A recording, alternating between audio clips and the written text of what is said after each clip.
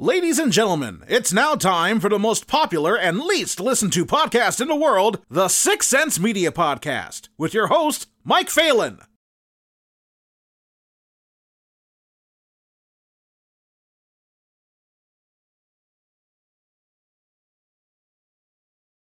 I watched it this morning, Oh and wow, okay. So this I feels fresh. was, yeah, I was not expecting it to go the route it did.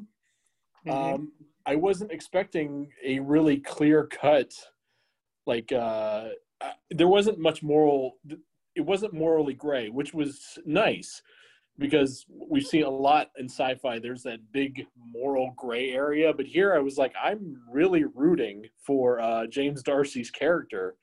And I felt really, really bad for him. I That's really did. fantastic, man. You can't see me, but you're giving me goosebumps. That's exactly what I was hoping to achieve. So, you know, I'm hoping it was a semi-enjoyable experience too, but like at least I achieved the goal of the emotional thread, you know. The film is beautiful. It's beautifully shot. I love your use of color. The limited visual effects that we do get spread out are really well done, which I figured you Thank had you your so much. limitations since it's an indie film. I'm sure that's one of those hurdles when you're creating sci-fi is you want to get those sci-fi elements, but then you've only got so many resources to go with. So did you have any other big visual effects that you wanted to get in there, but just I mean, to couldn't be due to honest with you, limitations? the only thing I couldn't the only thing I really couldn't afford to do that maybe I would have done more of, but I was at peace with that as well. I mean, for starters, I knew going in that I had a very clear idea about not wanting to go the route of, because I'm not anti-technology by nature necessarily. And even it's funny to talk about it with respect to VFX, but like, I think VFX is such a wonderful tool, but it's also kind of a tempting tool. And too often, I think people just get, just drawn into it without thinking about the measure that you really need it for, right? So one of the things that was important to me in kind of creating this semi-satirical kind of version of the near future was to not go too far from where we are today, because I feel like that's just untrue. You know, when you look back 25 years, the world wasn't that different in 1995 than it is now. And therefore, I didn't think that, 25, 30 years from now is going to be necessarily that different as well. It's going to have certain things for sure. And I felt more on the micro side than on the macro side, if that makes sense. And that's why I felt virtual reality for sure is going to be the next thing. And it's going to be more wireless and it's going to be more efficiently kind of put together or whatever. But I didn't think that, we're going to have this type of sky where like flying cars and stuff like that. I didn't think that's going to be in 25 years. You know what I'm saying? So certainly that wasn't the issue. I think like on a smaller level, if I had like an unlimited kind of amount of money, whatever, maybe I would have taken a more lively approach to some of the stuff that we see out the window, But as it stands, I was comfortable enough with also playing it on the cusp of almost theatricality on purpose, if that makes any sense to you. Yeah, and if everyone's staying in the inside anyway, I mean, you're not going to see huge advancements in the exteriors of buildings.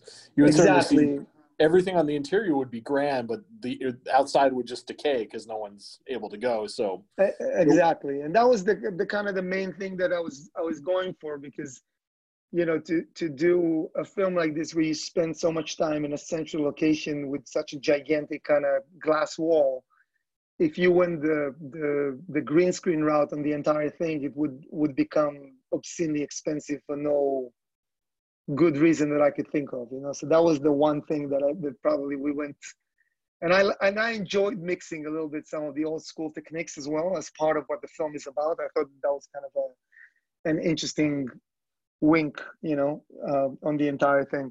So yeah, hopefully that answers the question.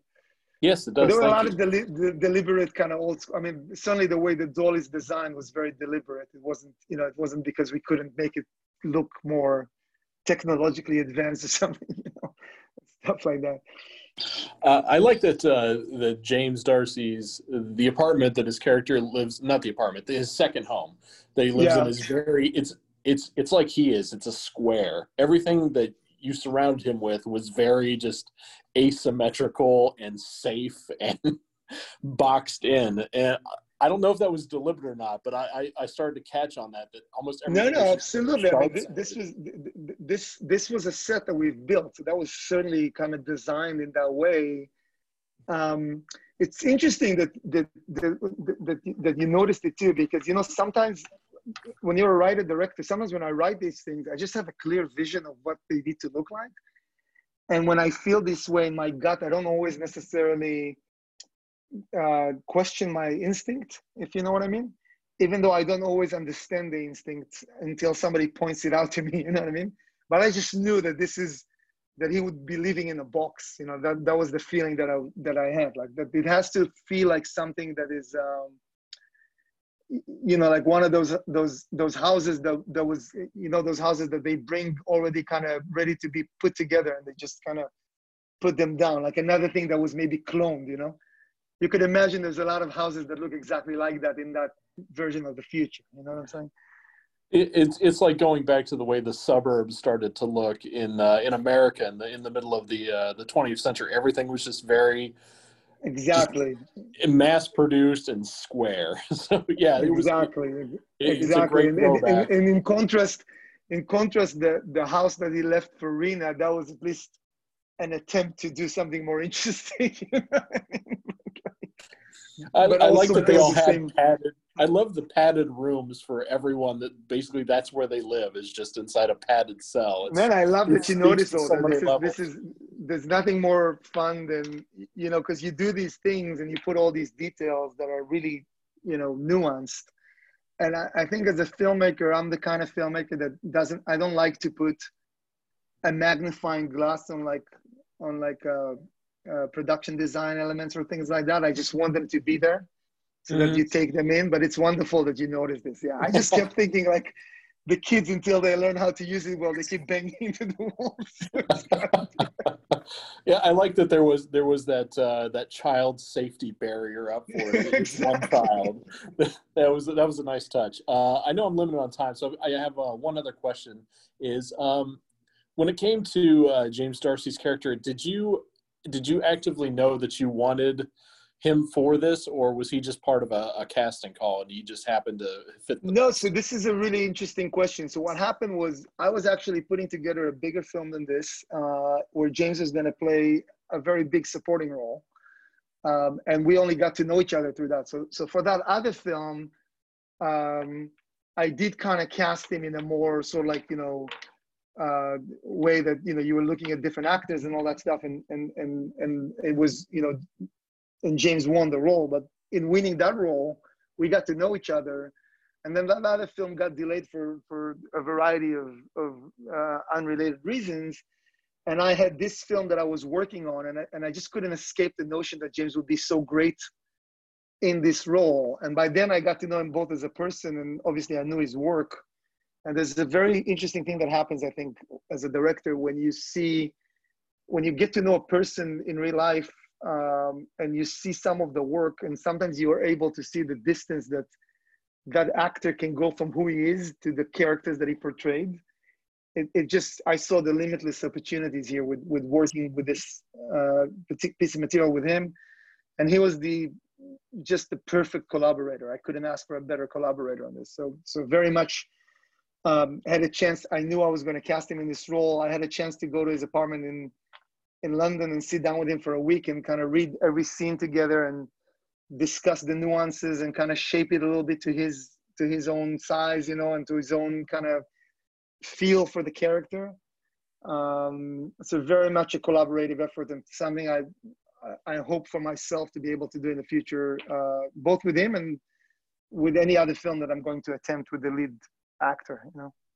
You've been listening to the Sixth Sense Media Podcast. You can find more of our celebrity interviews and roundtable discussions on iTunes, Podbean, and SoundCloud.